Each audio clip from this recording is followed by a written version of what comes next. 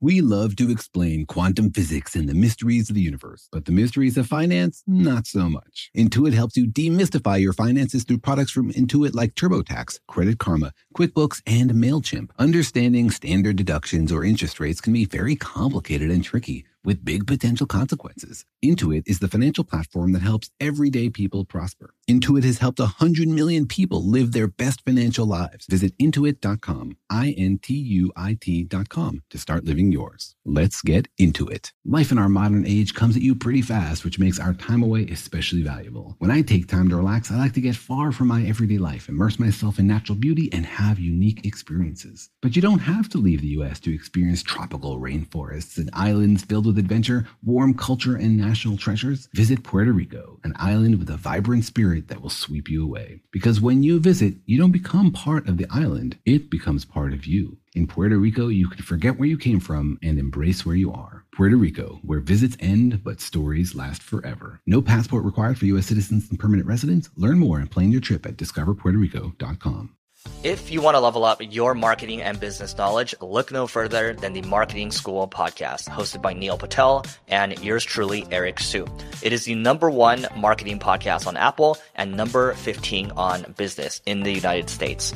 Now, if you want to listen to interesting conversations with operators that have been there, done that, also with other interesting guests, then listen to Marketing School every weekday on the iHeartRadio app, Apple Podcasts, or wherever you get your podcasts.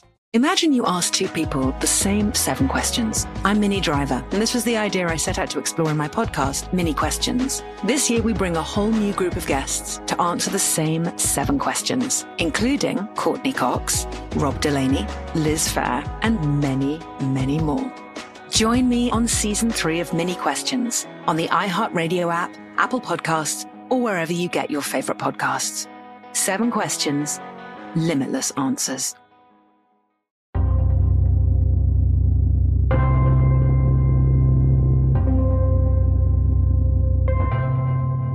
Hey, Katie, what's the weather going to be like tomorrow in your part of Italy? Let me check. It says it's going to be sunny with a chance of meatballs. And you believe that? Are the weather predictions pretty reliable over there? Not really. We're kind of near the Alps, and that seems to scramble whatever weather radar that they use. So sometimes you plan a picnic, and sometimes you get meatballed on. It sure would be nice if the weather was more reliable, like if it was just a pattern and it repeated. Like, you could sort of schedule the rain at like 2 p.m. and then at 3 o'clock you get some snow. That would be awesome. Or, you could also just try my strategy. What's that? Just move to a place where there isn't any weather. It's just sunny every day. So essentially you're going to move to the moon. Sometimes Southern California does feel like the moon. Is it because of all the people dressed as aliens? It's because of all the people acting like aliens.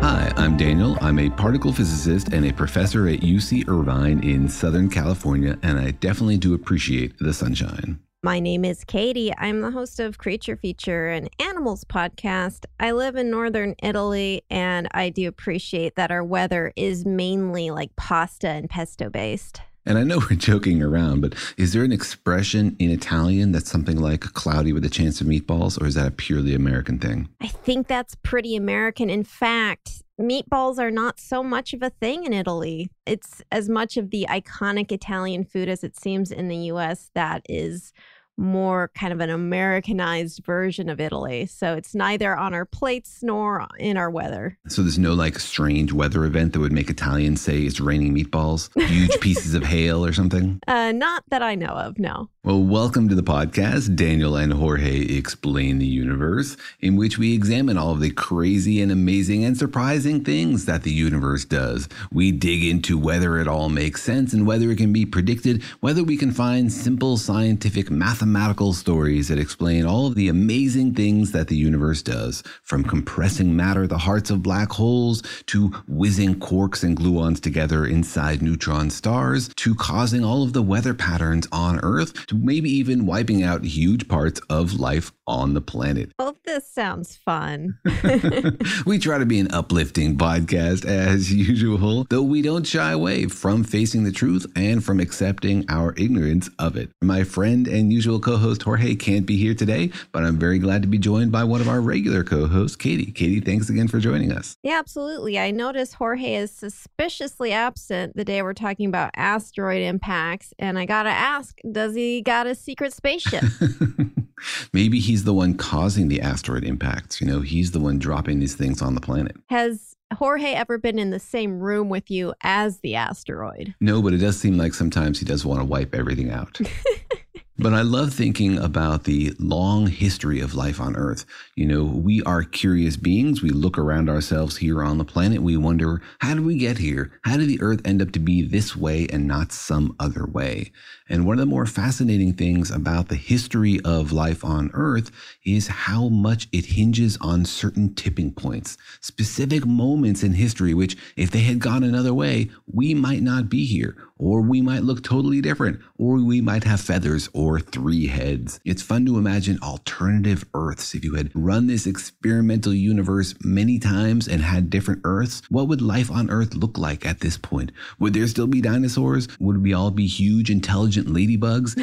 It's fun to imagine all the different varieties and what chance there was for us to actually get here. I love the idea of being huge, intelligent ladybugs. I think we'd need a lot more oxygen for that, but I think we would also look much more fashionable. Do you think ladybugs, if they developed intelligence and technology, would also develop clothing? I mean, because they already look good naked. They already look pretty fantastic, but I can't imagine some sort of fashion revolution of a ladybug who dares to wear stripes instead of dots. The Ladybug Fashion Podcast, pretty controversial stuff. But it is part of our job here, not just to understand what are the basic rules of the universe, how do the tiny particles come together and weave our reality out of little quarks and gluons and electrons and whatever other particles might be out there. How does the dark matter shape the formation of the universe? We also like to think about the formation of life here on Earth and what happened to create this story. What exactly led to us being here having a podcast that isn't hosted by 2 ladybugs. I mean, in a way, we are feasting on the bones of dinosaurs because by their mass death came the rise of mammals, and we are mammals. So we can thank a dead dinosaur for being here, I think, in my opinion. Do you think that's like the best example of inherited privilege ever? You know, it's like we're not responsible for the dinosaurs' extinction directly, but we're definitely benefiting from the fact that they were wiped out. Are you saying that some kind of very early prehistoric shrew was colluding with the asteroid and saying, make it look like an accident? It certainly does seem convenient, right? You know, when we benefit from these kinds of things. Well, hopefully the dinosaurs of today, that is birds, will not sue us. Statute of limitations is long expired. And one fascinating thing about the history of life on Earth is that it is punctuated with these mass extinctions. It's not just the asteroid that hit the Earth that probably wiped out the dinosaurs that created a new flowering of mammals. There are many times in the history of life on Earth when there were these wipeout events where a huge fraction of life on Earth was killed, making room for new developments, new explorations of the evolutionary tree by the remaining life.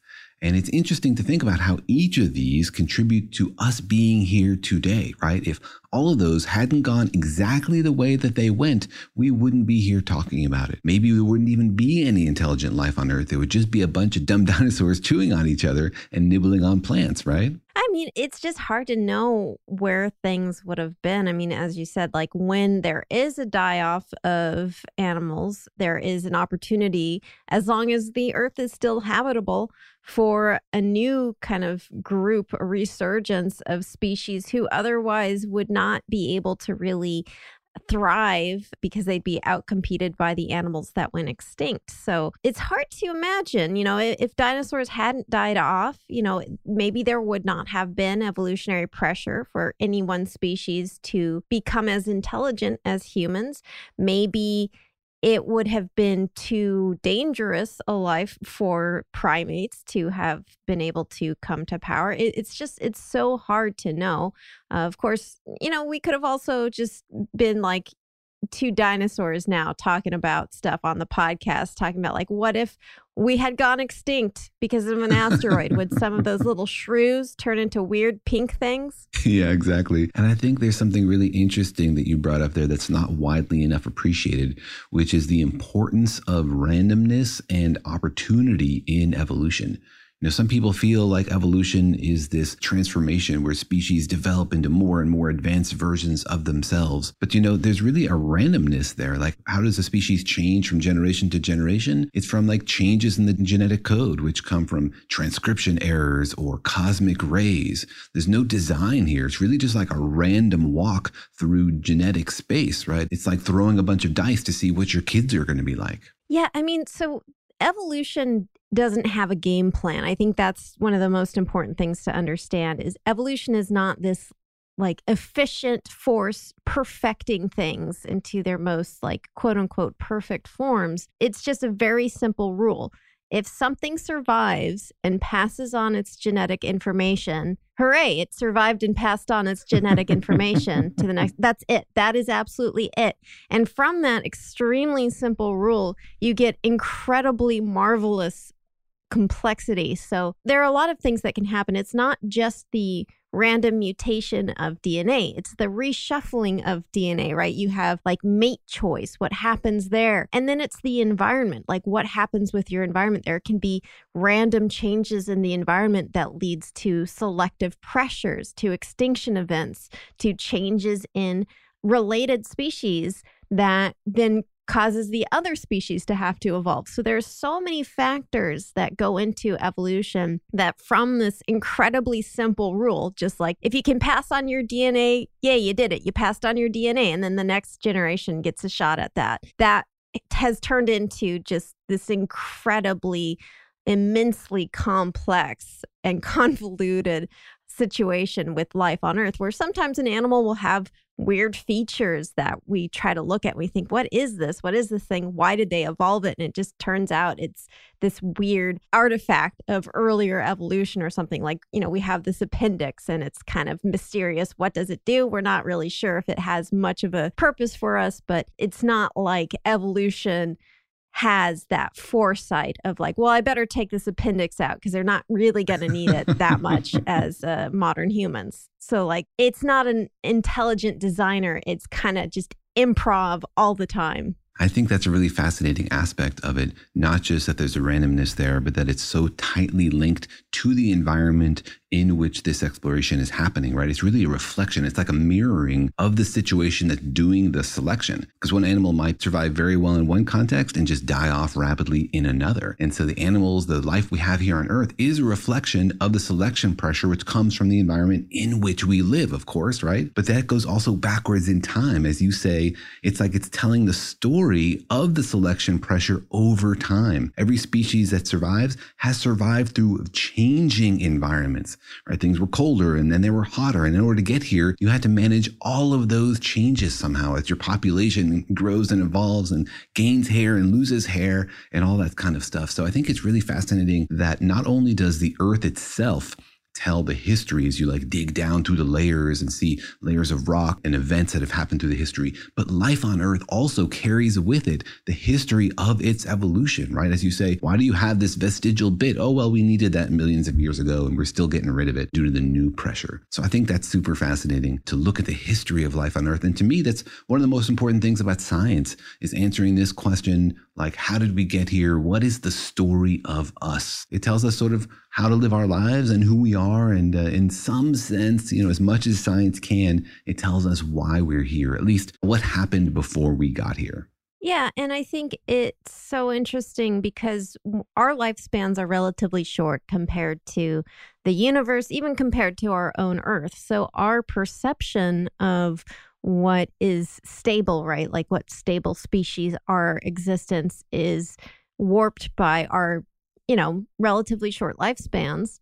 And so we have this sense of things are as they are. Giraffes have always existed. We've always existed. But that's really not the case. And You know, when we look at some of these animals that have gone extinct and we think like, wow, how could something that strange have existed?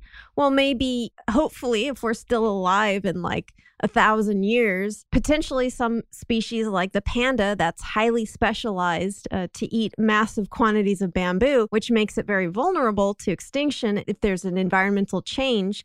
You know, we might look back and say like, how could such a silly animal have existed where its entire diet is dependent on bamboo and they're really bad at mating in captivity? I think we have this very narrow view in our own lifespan. So it becomes kind of fascinating when we zoom out and look at the history of the planet and you're like, oh yeah, we're just like little babies. Like we're a little baby species. Yeah.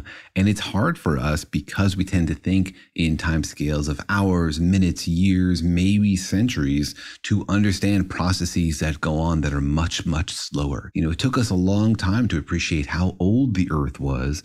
And the first hints we had that it might be billions of years old blew people's minds because it was just such a strange concept. Understanding geological processes like the formations of the continents and like glaciation were hard for people because we don't tend to think in sort of deep time. And yet we know that these processes really do shape and influence the nature of the world in which we live. And maybe most interesting and most dramatic are the cataclysmic events, right? The ones where if the asteroid had hit somewhere different, maybe the dinosaurs wouldn't have wiped out. Or if dinosaur scientists had looked up in the sky and seen it coming, developed technology to divert it, you know, then maybe things really would be different. I love those moments when history could really take lots of different courses. Yeah, dinosaur Matt Damon and dinosaur Jennifer Lawrence trying to figure things out. I wonder if the dinosaur version of that movie would have been any better. Yeah, I mean, it is that I do think about those cataclysmic events quite a bit. You know, just our vulnerability of, you know, as a single human, we're relatively vulnerable in our little fleshy bodies. But then our planet also feels somewhat vulnerable, just this like little paradise of being able to be alive on it in a pretty unforgiving universe. And then just that rock just traveling along randomly could just, whoop, you know, spell the end for an entire planet of species. It's somewhat terrifying, right? To know that these rocks are out there, and if one of them falls into the gravity well of the Earth, it could end all life on Earth or some lives on Earth. It certainly would not be a good day. And as we saw in the 90s, these kind of things do happen, like Comet Shoemaker-Levy, which came into the solar system, smashed into Jupiter, creating fireballs bigger than planet Earth. So this is not only something that happens in the deep history of time, it's something that could happen. We don't know when. NASA is doing its best to track these asteroids. But beyond that, we wonder, like, is it possible to predict these events far in the future?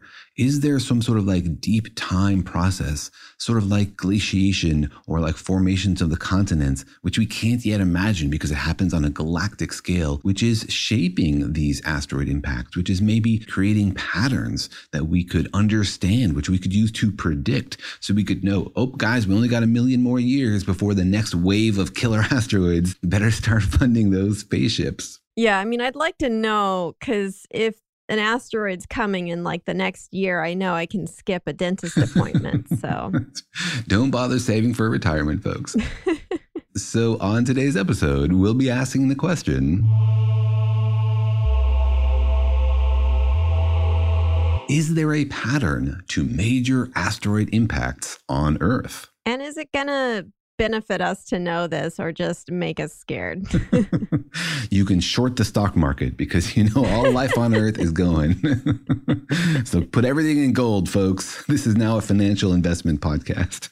I believe that's illegal, but also if the asteroid is made out of gold, maybe you shouldn't invest in it because then we will be inundated with gold and then also extremely dead. That's not actual financial advice. Don't sue me. So you're saying that when we're wiped out and the ladybug civilization rises up in our ashes, they're going to find so much gold everywhere. It's just going to be like they're paving their streets in gold. Yeah, they're building their little ladybug toilets out of gold. So what is Ladybug Donald Trump then going to do to make his bathroom extra bling?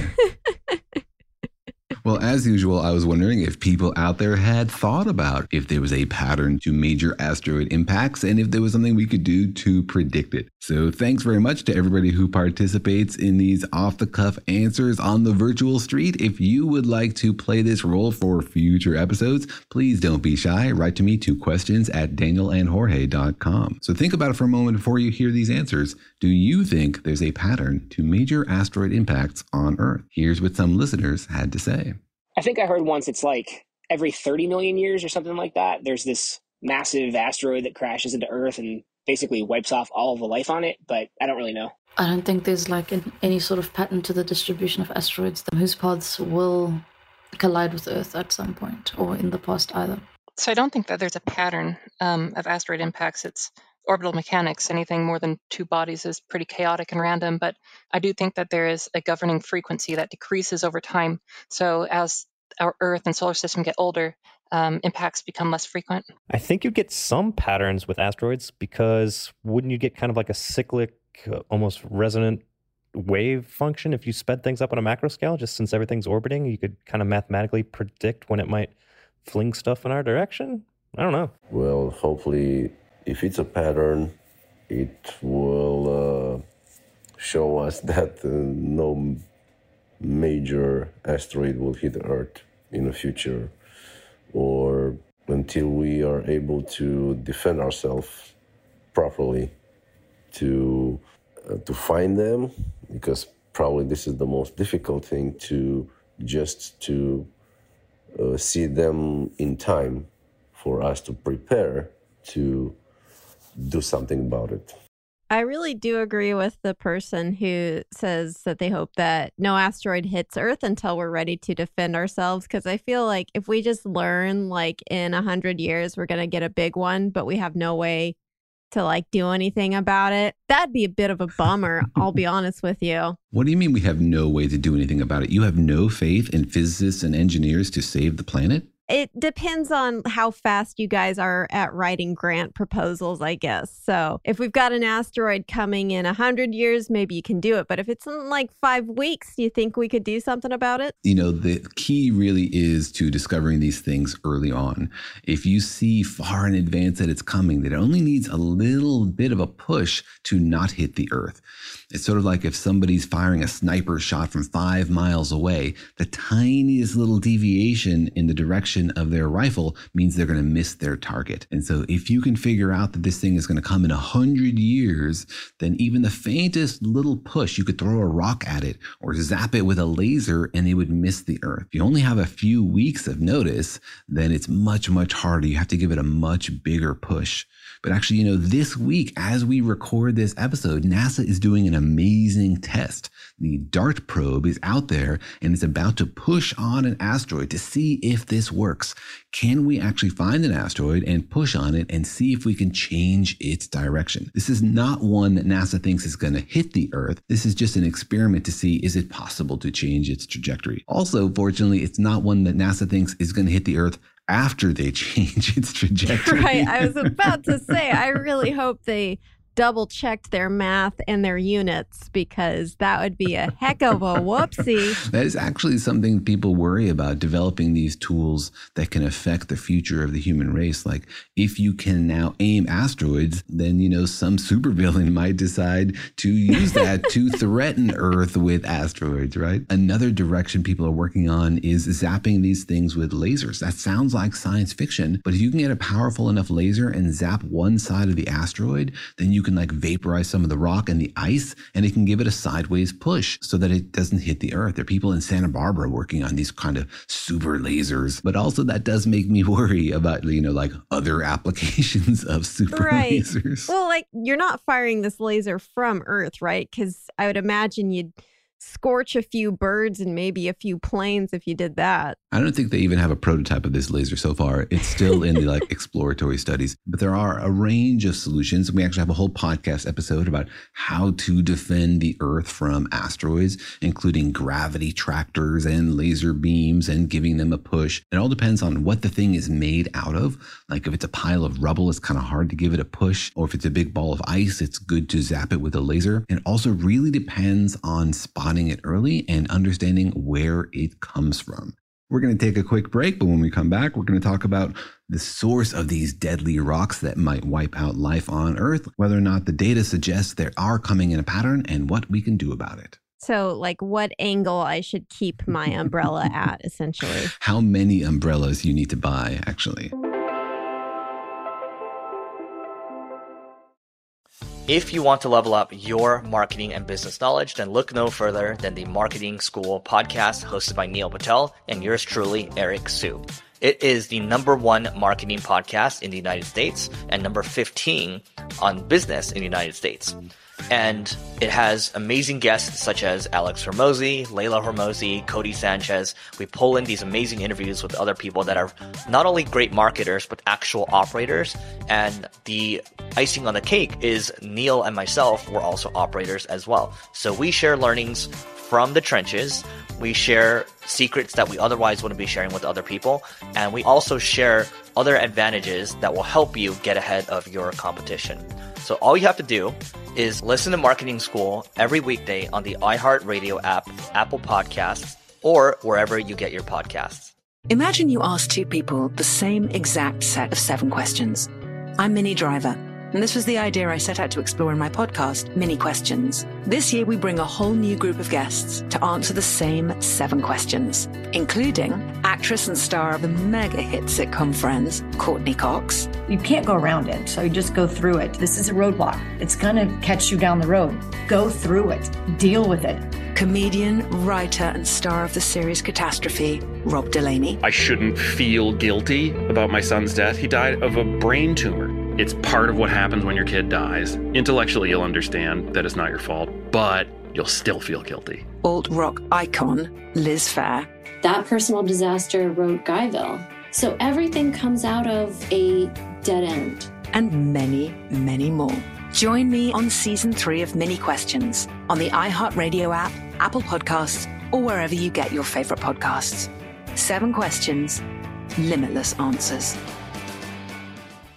The Therapy for Black Girls podcast is an NAACP and Webby Award-winning podcast dedicated to all things mental health, personal development, and all of the small decisions we can make to become the best possible versions of ourselves.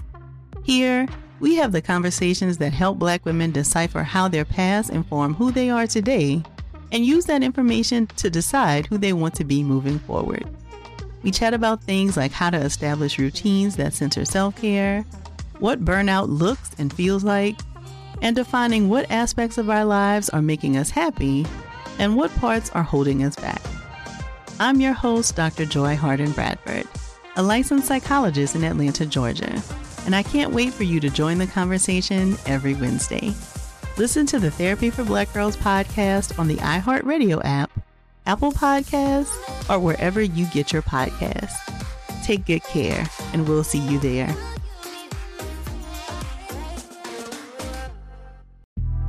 The Big Take from Bloomberg News brings you what's shaping the world's economies with the smartest and best-informed business reporters around the world. Western nations like the U.S. and Europe. Mexico will likely have its first female president. And then you have China. And help you understand what's happening, what it means, and why it matters. He'll get his yo-yos to Europe in time.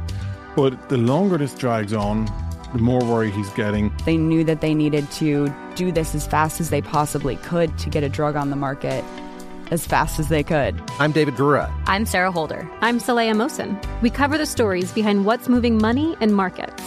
Basically, everyone was expecting, if not a calamity, certainly a recession. But the problem is that paperwork, as our reporting showed, is fake. As someone who's covering the market, I'm often very worried about an imminent collapse. So I'm thinking about it quite often. Listen to The Big Take on the iHeartRadio app, Apple Podcasts, or wherever you get your podcasts.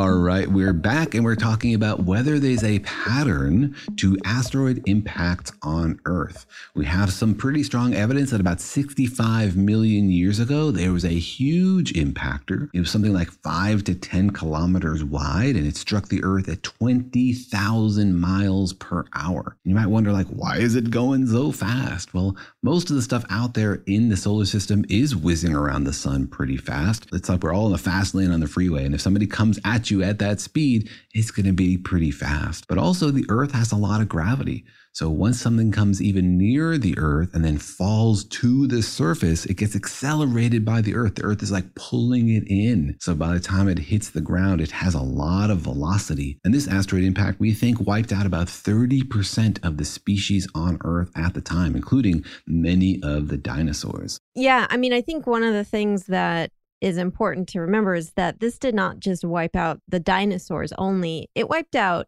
anything and everything that was around, like a good number of them. The things that ended up surviving, it was not like a dinosaur-seeking asteroid that targeted the dinosaurs specifically. It just targeted anything that was not able to survive the fallout of what happened after the asteroid hit. I mean, I'm sure there was a good amount of death in the immediate aftermath of the asteroid, but a lot of it was sort of a long and slow, drawn out extinction. And the exact causes of it aren't precisely known. It's hard to find really accurate evidence of what exactly happened. But, you know, there are a lot of theories about, you know, the ecosystems collapsing because of the mass amount of debris that cut out the sun. And of course, you don't have as much vegetation. And so you don't have as many big herbivores. And then you don't have as many big carnivores. So like it basically, you know, how these ecosystems are like these Jenga towers and you pull one thing out and it can collapse. Well, like this asteroid hitting is like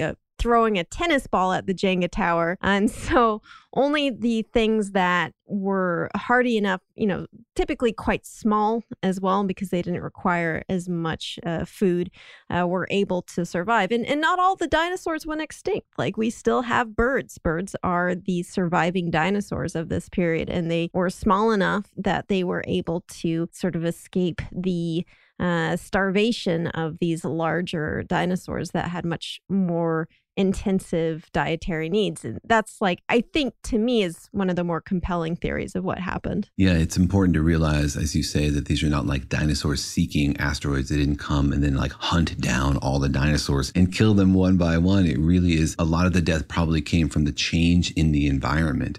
You know, all this stuff is now up in the atmosphere and you're blocking the sun's light. And so, as you say, ecosystems react to that. And now you have to survive in a pretty new world. I don't know if anybody out there was a fan of the Dinosaurs sitcom, which aired, I think, in the 80s and 90s. But the series finale of that episode actually features like basically an asteroid winter where they're all hovering in their house as the snow comes down and they're not expecting to see the sun for years. Sort of a bleak ending to a comedy series. It was a huge bummer. I think it was sort of a cautionary tale because it was something about some dino corporation caused this to happen. And so it was, I think, supposed to be an environmental message about not destroying our own planet with global warming or whatever, you know, potential ramifications of destroying our environment would be.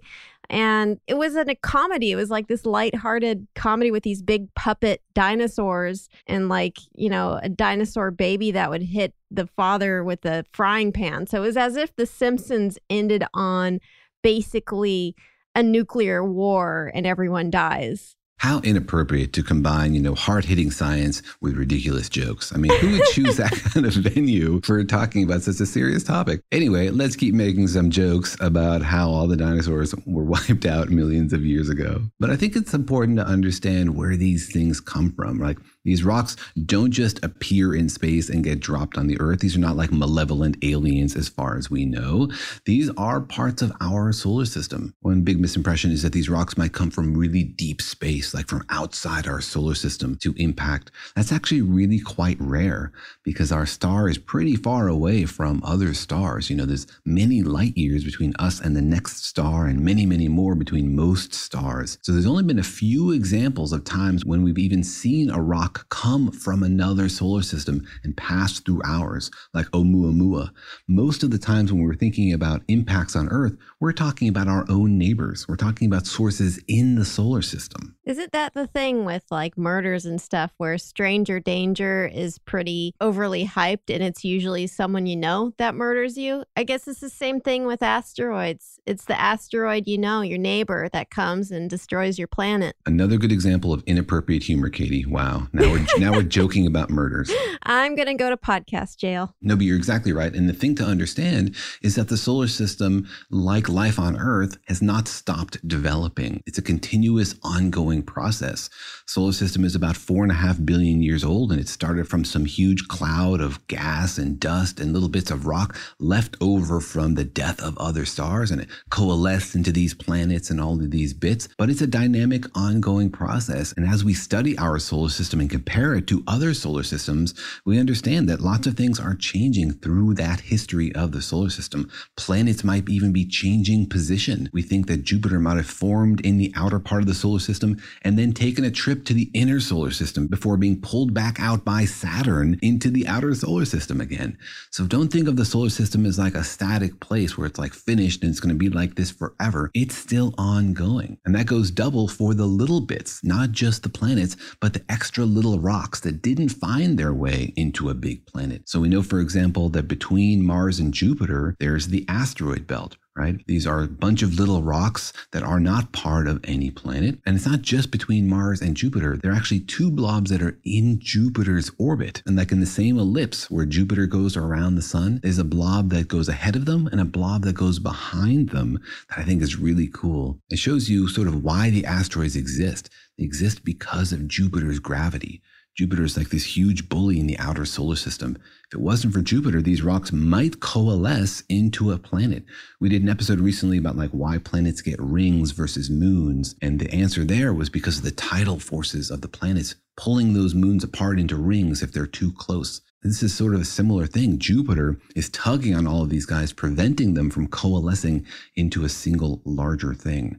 So you have this huge collection of rocks. But again, that's not static. It used to be in the much earlier times in the solar system that the asteroid belt was much, much richer. There was much more mass.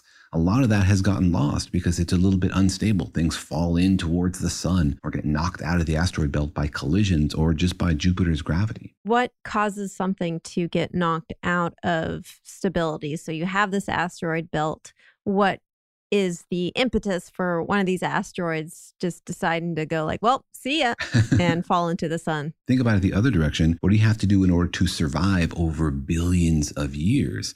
You have Jupiter's gravity tugging at you. You have all the other planets also tugging at you, even less. And of course, the sun. In order to survive, you have to somehow balance all of those things for billions of years. So you start out with a huge number of rocks, and nobody's organized these, right? They're just sort of like out there in the solar system. They formed gravitationally, and most of them are just not on trajectories that are going to survive. They're going to get tugged by Jupiter, or they're going to get yanked by Mars, or they're going to feel Saturn's pull, and then eventually they're going to fall into the sun or into another planet.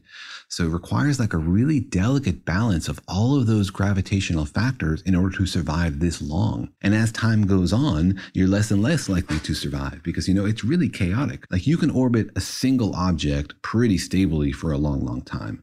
You're just feeling gravity towards it. You have the right angle, you can orbit. Now you add another object in the solar system, another thing with heavy gravity, it becomes much more complicated to keep a stable orbit.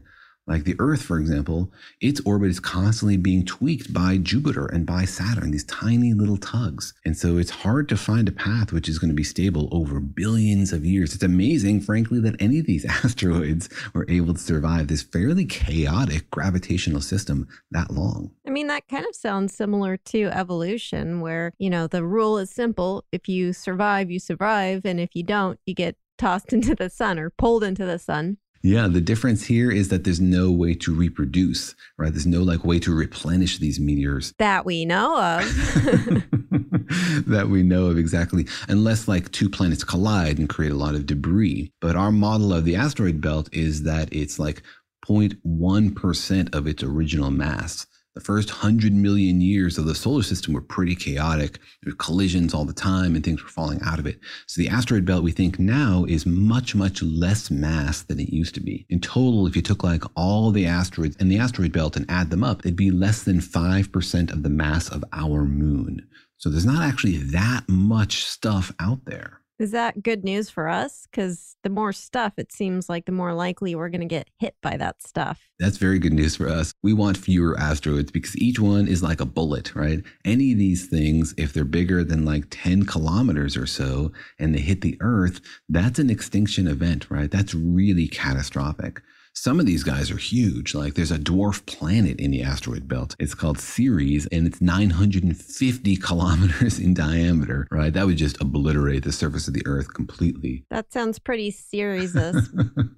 So it seems like earlier on, like we probably had more asteroid collisions near Earth because like the moon has a bunch of craters, but has the moon been hit by asteroids more recently? Was that like debris from Earth hitting the moon? Why do we have more craters like that seem to be old than we are currently experiencing in terms of getting hit by space rocks? Yeah, there's a few things going on there. It's true that we have fewer space rocks hitting things now than we used to in the very early days of the solar system, just because there are fewer and we sort of run out and the trend is towards things coalescing into larger objects. So we just have fewer of these rocks, which means fewer impacts, but there still are a lot of impacts. And if you look at the moon, there's a very rich history there of impacts. And you can see, for example, really big craters that you can tell are old with smaller craters inside them. And so you can use that to tell like which ones happened first. Because if the small crater had happened first, the big one would have obliterated it. So you can tell the sort of like the layers of cratering there. And you can use that to try to reconstruct something about the history of cratering on the moon. But yeah, there was definitely more cratering earlier on. And remember that the moon doesn't really have much of an atmosphere. It has almost no atmosphere. We just did an episode about the moon's atmosphere. It's like a few molecules per cubic centimeter, whereas the Earth is like 10 to the 19 molecules per cubic centimeter. And that's a huge shield. Any rock that hits the moon is going to cause a crater. Whereas a rock that hits the Earth, if it's not big enough, is going to burn up in our atmosphere and we're not going to see it. So every surface of the solar system is constantly getting bombarded by smaller rocks and sometimes bigger ones. Earth, we don't often notice that because our atmosphere protects us. But a big enough one is definitely going to make it to the surface of the Earth and do some damage. Well, I want to hear about how we can predict whether one of these big ones are going to hit us. But I think first I'm going to take a quick break to hide under the bed a little bit. If you want to level up your marketing and business knowledge, then look no further than the Marketing School podcast hosted by Neil Patel and yours truly, Eric Siu. It is the #1 marketing podcast in the United States and number 15 on business in the United States. And it has amazing guests such as Alex Hormozi, Leila Hormozi, Cody Sanchez. We pull in these amazing interviews with other people that are not only great marketers, but actual operators. And the icing on the cake is Neil and myself were also operators as well. So we share learnings from the trenches. We share secrets that we otherwise wouldn't be sharing with other people. And we also share other advantages that will help you get ahead of your competition. So all you have to do is listen to Marketing School every weekday on the iHeartRadio app, Apple Podcasts, or wherever you get your podcasts. Imagine you ask two people the same exact set of 7 questions. I'm Minnie Driver, and this was the idea I set out to explore in my podcast, Mini Questions. This year, we bring a whole new group of guests to answer the same 7 questions, including actress and star of the mega hit sitcom Friends, Courtney Cox. You can't go around it, so you just go through it. This is a roadblock. It's going to catch you down the road. Go through it. Deal with it. Comedian, writer, and star of the series Catastrophe, Rob Delaney. I shouldn't feel guilty about my son's death. He died of a brain tumor. It's part of what happens when your kid dies. Intellectually, you'll understand that it's not your fault, but you'll still feel guilty. Alt-rock icon, Liz Phair. That personal disaster wrote Guyville. So everything comes out of a dead end. And many, many more. Join me on Season 3 of Mini Questions on the iHeartRadio app, Apple Podcasts, or wherever you get your favorite podcasts. 7 questions, limitless answers. The Therapy for Black Girls podcast is an NAACP and Webby Award-winning podcast dedicated to all things mental health, personal development, and all of the small decisions we can make to become the best possible versions of ourselves. Here, we have the conversations that help Black women decipher how their past inform who they are today and use that information to decide who they want to be moving forward. We chat about things like how to establish routines that center self-care, what burnout looks and feels like, and defining what aspects of our lives are making us happy and what parts are holding us back. I'm your host, Dr. Joy Harden Bradford, a licensed psychologist in Atlanta, Georgia, and I can't wait for you to join the conversation every Wednesday. Listen to the Therapy for Black Girls podcast on the iHeartRadio app, Apple Podcasts, or wherever you get your podcasts. Take good care, and we'll see you there.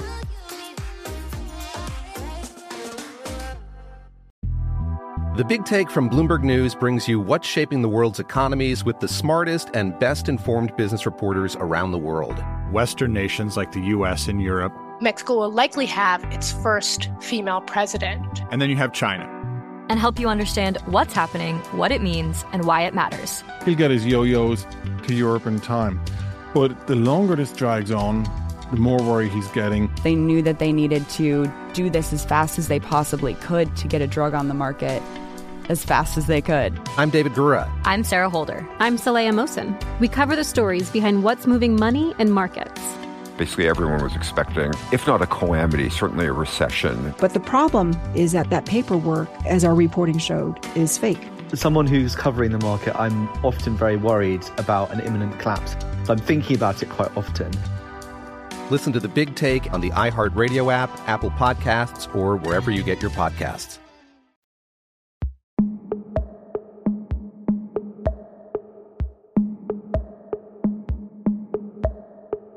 So we've talked about how there is a lot of asteroid activity, that there's a lot of randomness and chaos to the movement of asteroids, like from, say, like the asteroid belt to falling into the sun. So it seems like there's so much randomness, it would be like really hard to predict if one of these guys would come and hit us. It does seem like a lot of the process is random, right? Like what makes an asteroid hit the Earth or not hit the Earth. It does seem like it just needs to get tugged the right way gravitationally and then end up on a path. And, for those of you out there who are more anxious, NASA is doing their best. They have a bunch of telescopes now tracking these things, and they think they know where all of the big asteroids are, the ones that might do any damage to the Earth. They can't find all the asteroids because they get to be pretty small, but the bigger ones, and especially the shinier ones, they've had a lot of opportunities to see these things because the asteroid belt is pretty close, so we get lots of chances. The things that are harder to predict are the things that come from further out in our own solar system. These seem a little bit more random and harder to anticipate because they're on longer timescales.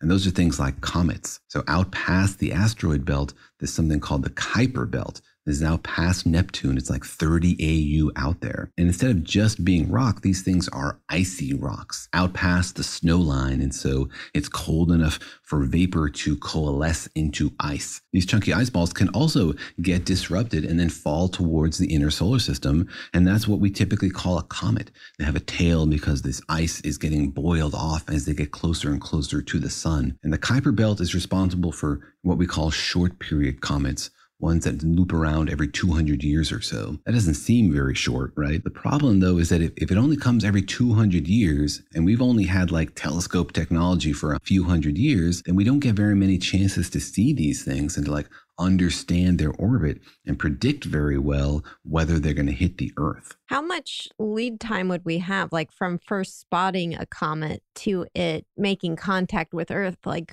how fast could it move from when we could first feasibly see it to when it would hit us? It's a great question, and we have an answer to that because it's happened, right? Comet Shoemaker-Levy, which hit Jupiter in the 90s, we knew that was going to hit, but only a few months in advance because it comes from pretty far out in the solar system where it's hard to track. And then as it comes in, people can calculate its trajectory and see where it's going to loop around this time. And that's how we knew it was going to hit Jupiter. And so some of these things can come sort of out of the darkness and surprise us. The scary thing is that there are also long period comets, these things from the Oort cloud. And there might be like trillions of things out there, much, much further out, very loosely held by the sun's gravity. And these things can give comets that have really long periods, 500 years, 1,000 years, maybe even longer, looping through our solar system once every million years. And so this is another source of potential killers. And one issue is that because they come from so far out, when they come in, they're going to be moving very, very fast, which makes them hard to predict and also very, very dangerous. So comets are harder to predict than asteroids and also faster moving. So they're really something to be more worried about than asteroids. Well, I hate that. So thank you for that. So ignoring that kind of mortal peril, are we able to predict asteroids better than we can predict comets? Like, is there some science to understanding when asteroids would hit us? There is some science there, but we're not great at predicting asteroids more than like a couple hundred years out. The more measurements you have of an object, the better you can predict its trajectory. If you've seen an asteroid 100 times or 1,000 times, then you have a good sense of exactly what direction it's going in and what its velocity is, and you can predict pretty well where it's going to go. In the end, it always becomes chaotic because there's so many things in the solar system that can tug on it. It makes it hard to predict. Comets are harder if you don't have much data, if you've only seen it once, or if you've never seen it before, or it's just entering the solar system. And the things that trigger asteroids or comets to fall into the Earth are these gravitational tugs, right? The solar system, like left to itself, is pretty stable. There's some gravitational chaos internally, but something that we need to think about are effects from other solar systems. The sun is moving through the galaxy, and right now it's pretty far from other stars. But as time goes on, it gets closer to other stars and further from other stars. It's sort of like swimming through an ocean of the galaxy. And if you have these things out there in the Oort cloud that are sort of like very tenuously held by the sun, then a little tug from something else out there might knock it out of the stable orbit it's been in for billions of years and send it rocketing towards the inner solar system. We do have ways to predict things that's not always completely accurate, but it's based on like probabilities. So like if you have a coin and you're flipping it, you can't really with complete accuracy predict whether it's going to be heads or tails, but you have an idea of, if you flip it a bunch of times, that roughly 50% of the time it should be heads and 50% of the time it should be tails. So do we have a similar thing when it comes to asteroids? Like maybe we can't precisely predict when an asteroid would hit us, but we have an idea of the rough probability of asteroid hitting us over the history of our planet. We can look back into our history and try to see if there are patterns there, to see if there is a periodicity. But before we do that, it's fun to think about like what might be causing that periodicity. Like, are there even conceivably theories that might generate that kind of pattern?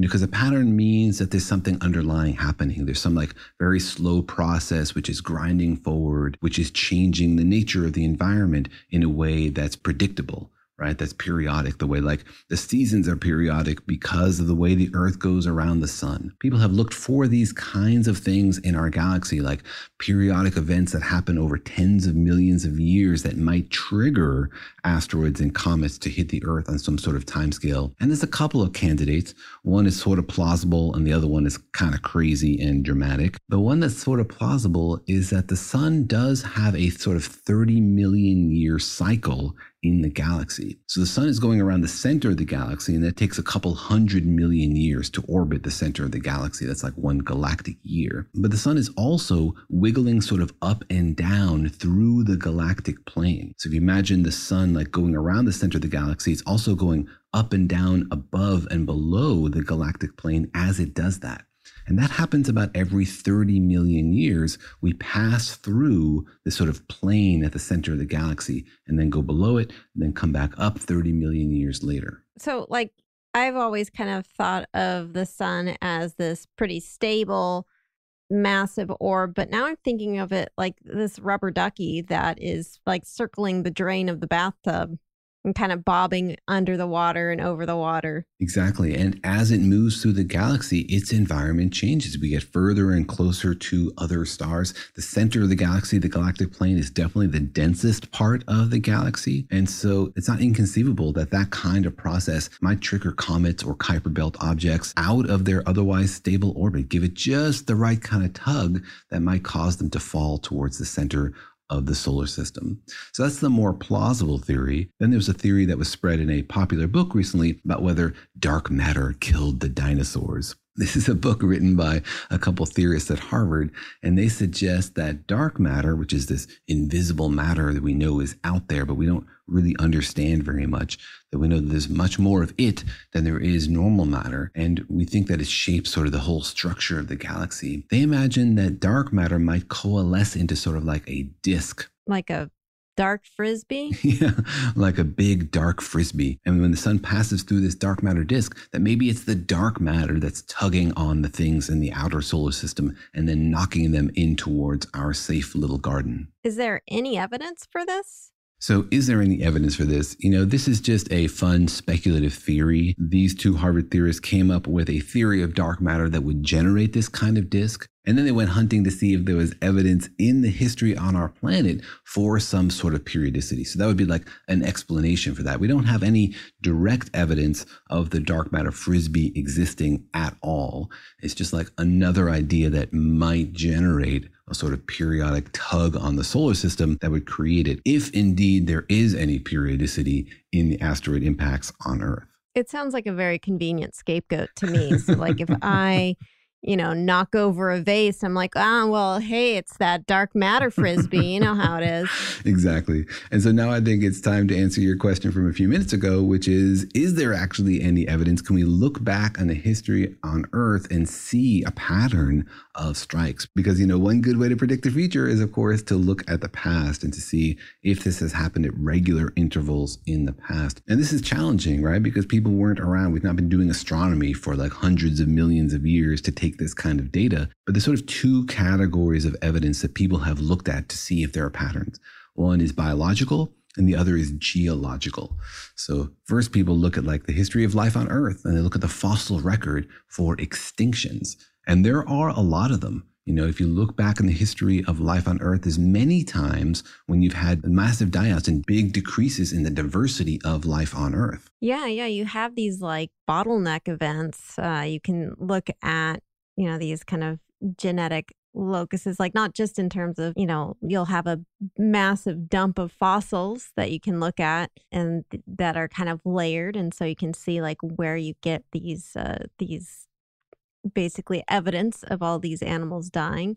You have interesting sort of genetic bottleneck where you can see evidence of mass die-offs. I think we have this sort of nice notion that these mass extinctions don't really happen because we have not really been direct witnesses to a mass extinction in our human species lifespan. But yeah, they do happen with, some regularity, not too often, but it's something that is hard to think of happening to us because, we like very much being alive on the planet. But yes, it does happen. Exactly. And sometimes these processes only happen in deep time, right? There's not things that we witness day to day or year to year, but they still are part of the larger cycle of life on Earth. We just might not have been paying attention long enough to notice. And so, 65 million years ago, there was a big die-off, like 30% of the species. 250 million years ago, there was a huge die-off in the boundary between the Permian and Triassic period that I think people still don't even really understand. Something like 50% of species on Earth died out. And if you look at like over time, when have species died out, you do see these spikes and you wonder like, is there a pattern there? So people have done a statistical analysis to see like, can you fit this to a periodic function? Is there like a gap between these peaks that's pretty regular or not? And the way to do this mathematically is something called a Fourier analysis for those of you like signal processing nerds out there. It's basically like taking a sound and decomposing it into frequencies. You listen to Bob Dylan, for example, and you can lower the bass, or you can raise the treble, or you can change the frequencies. That's because all sound is actually built up of a bunch of different frequencies, and you can decompose sound into those frequencies and say Bob Dylan has more bass than Lady Gaga or whatever. And so in the same way, you can take any distribution and you can break it down into basically sine waves and say, like, what frequencies are more common in this distribution? And when you do that and you look at the pattern of die-offs biologically, you don't see much evidence there. There's like maybe some weak evidence for periodic die-offs every 60 million years or every 140 million years. Weirdly, you don't see something every 30 million years. Like this cycle that we talked about where the sun goes in and out of the galactic plane, that happens every 30 million years.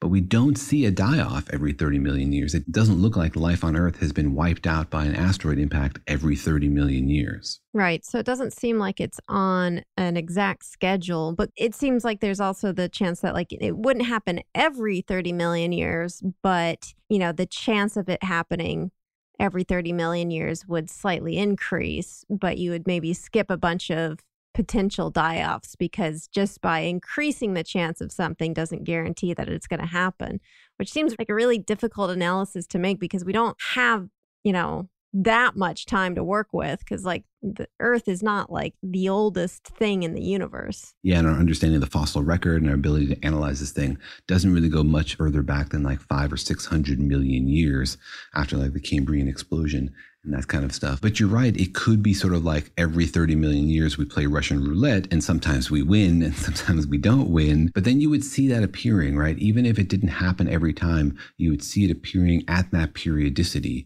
It wouldn't have to happen every time for this analysis to reveal it. But you're right, also, this is limited. Like, we don't have that many examples. And so it could be that it's there. We just haven't seen enough examples for it to sort of rise out of the data statistically. But currently, when we look at the data, we can't say that there's statistical evidence for any sort of periodicity in the die-off patterns of life on Earth. There's too much noise, and there's not really much evidence of a signal.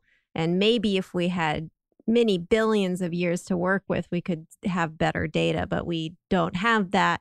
And sadly, crocodiles and coelacanths and some of these really old species are not really good at data collection. So exactly. The fascinating thing is that all of these events, somebody was there.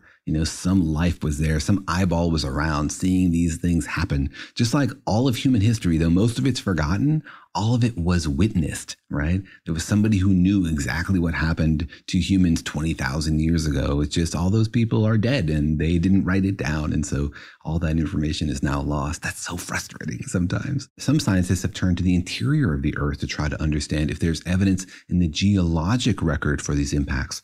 Not just like, did enough species die off? Because, maybe the asteroid hit, but it just didn't cause a big die-off. So instead, they've looked at like the Earth itself to see if there's evidence for these impacts. And these guys were interested not just in asteroid impacts, but also in slow geologic events that could have caused die-offs from within the Earth. Like, what if there's some crazy process inside the Earth that causes supervolcanoes every 50 million years that causes a die-off, or some other very like slow process that bubbles up every X million years and we just haven't understood it yet, We've definitely discovered these kinds of things in geology many times, so it's fun to sort of imagine even deeper time processes. So these guys look not just at evidence for asteroid collisions, but also like just large marine extinctions or changes in the seafloor or big volcanic events. And they did the same thing. They did a Fourier analysis to look for a repeating signal to see like, is there a period to sort of large geologic events on the surface of the Earth. And these guys in their paper, they actually claim to discover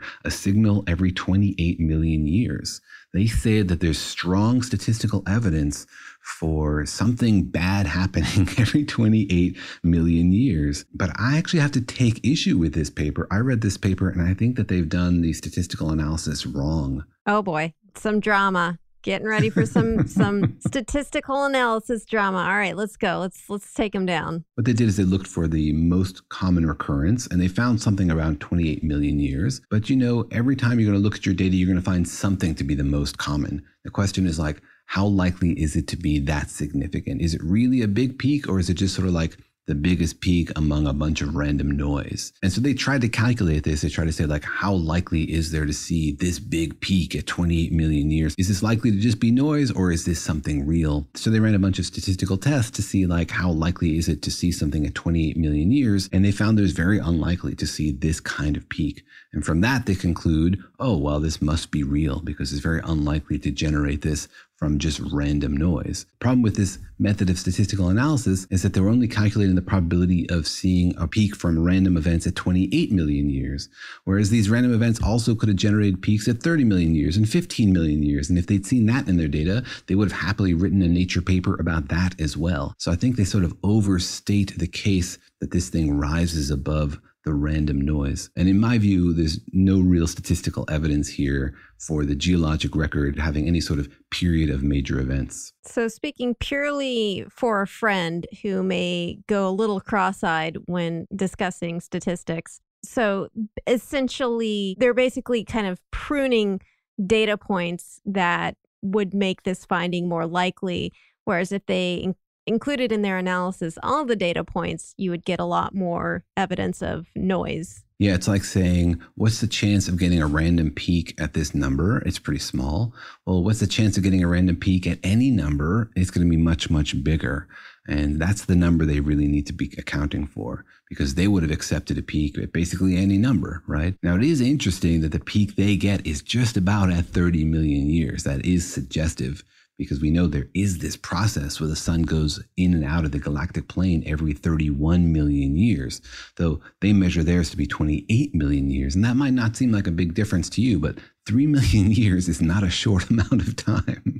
Yeah, sounds circumstantial to me. Can you imagine if literature review was like a courtroom, that you actually got to kind of be a big fancy city lawyer in court arguing for or against statistical analysis? I think that would make science a lot more entertaining. It would probably make for a lot more deep grudges also. And, for answering our question about whether there's a pattern to asteroid impacts on Earth, remember that this paper is thinking about all geologic events, supervolcanoes and all sorts of other stuff. And if you look at most of these events, the boundaries between geological timescales, for example, only the event at 65 million years ago in the geological record shows a significant impact. We can see like the ash and the dust from that impact in the record. If you dig down into the earth, you can find that and see the impact. The other transition periods and the die-offs, they don't seem to align with any asteroid impact. There's no like event we can find, no evidence of ash and dust. So it seems pretty loose. As far as we can tell right now, there is no evidence of periodic asteroid impact on Earth, which is, good news because it means that another one might not be coming, but it's bad news because it means they might just be unpredictable. I mean, it's also bad news if I really want to cancel my dentist appointment in the next million years or so. I think another thing is that when the big one hit Earth and, killed off the dinosaurs, of course, it's a little more complicated than that. I mean, there were also other things happening at the time, other geological activity that was contributing to the extinction. So it wasn't just the asteroid. They also think that there was volcanic activity that had nothing to do with the asteroid that was causing an impact on the environment. And so it was just this kind of like poorly timed asteroid that kind of helped put a nail in the coffin of an already sort of precarious situation for the dinosaurs. And so, yeah, I think it seems like it'd be a little too tidy in terms of finding, that every 30 million years we get hit by an asteroid and all the animals, go, oh no, except for a lucky few of them that end up surviving. But it does seem like the actual picture of it would be a lot messier, have to do with a lot more kind of just a confluence of environmental factors, both on Earth and maybe, outside of Earth, rather than just one kind of convenient every 30 million years asteroid smackdown. You sound like the asteroid's defense lawyer saying, hey, look, it wasn't my client. Even if they were there was other stuff going on. I may be a simple country lawyer, but the evidence that my asteroid was anywhere near those dinosaurs is purely circumstantial. I'm going to call in Daniel Whiteson to argue about the statistical analysis of this paper. All right. Well, I think you can rest easy then, knowing that a big asteroid may not necessarily be on way to pulverize all of us. That is the most lackluster, optimistic thing I've ever heard. It's like, you can rest easy knowing that you may not die a random and horrible death along with everyone else on Earth. But hey, glass half full. You may not die a predictable periodic death, but you may actually die a random horrible death because comets and asteroids are unpredictable, and especially comets are really a source of danger. And we need to keep funding those telescopes to look out there. And we need to keep developing these technologies to divert these objects if they do come towards our wonderful planet. Oh, I see. This is why you're blaming the asteroids. This is a shakedown for funding, right. For science. Just trying to save the planet. I mean, just a little old thing like saving the planet. How convenient. All right. Well, thank you, Katie, very much for joining us on this optimistic view of our situation in the solar system and offering your full-throated defense of asteroids. And thanks, everybody, for listening to another deep dive into the deep history of life on Earth. Thanks for joining us. Tune in next time.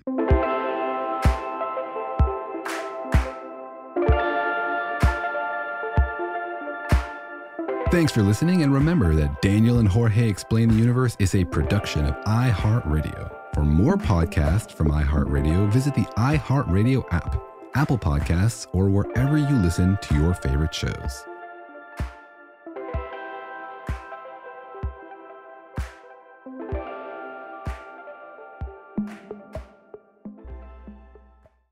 If you want to level up your marketing and business knowledge, look no further than the Marketing School podcast, hosted by Neil Patel and yours truly, Eric Su. It is the #1 marketing podcast on Apple and number 15 on business in the United States.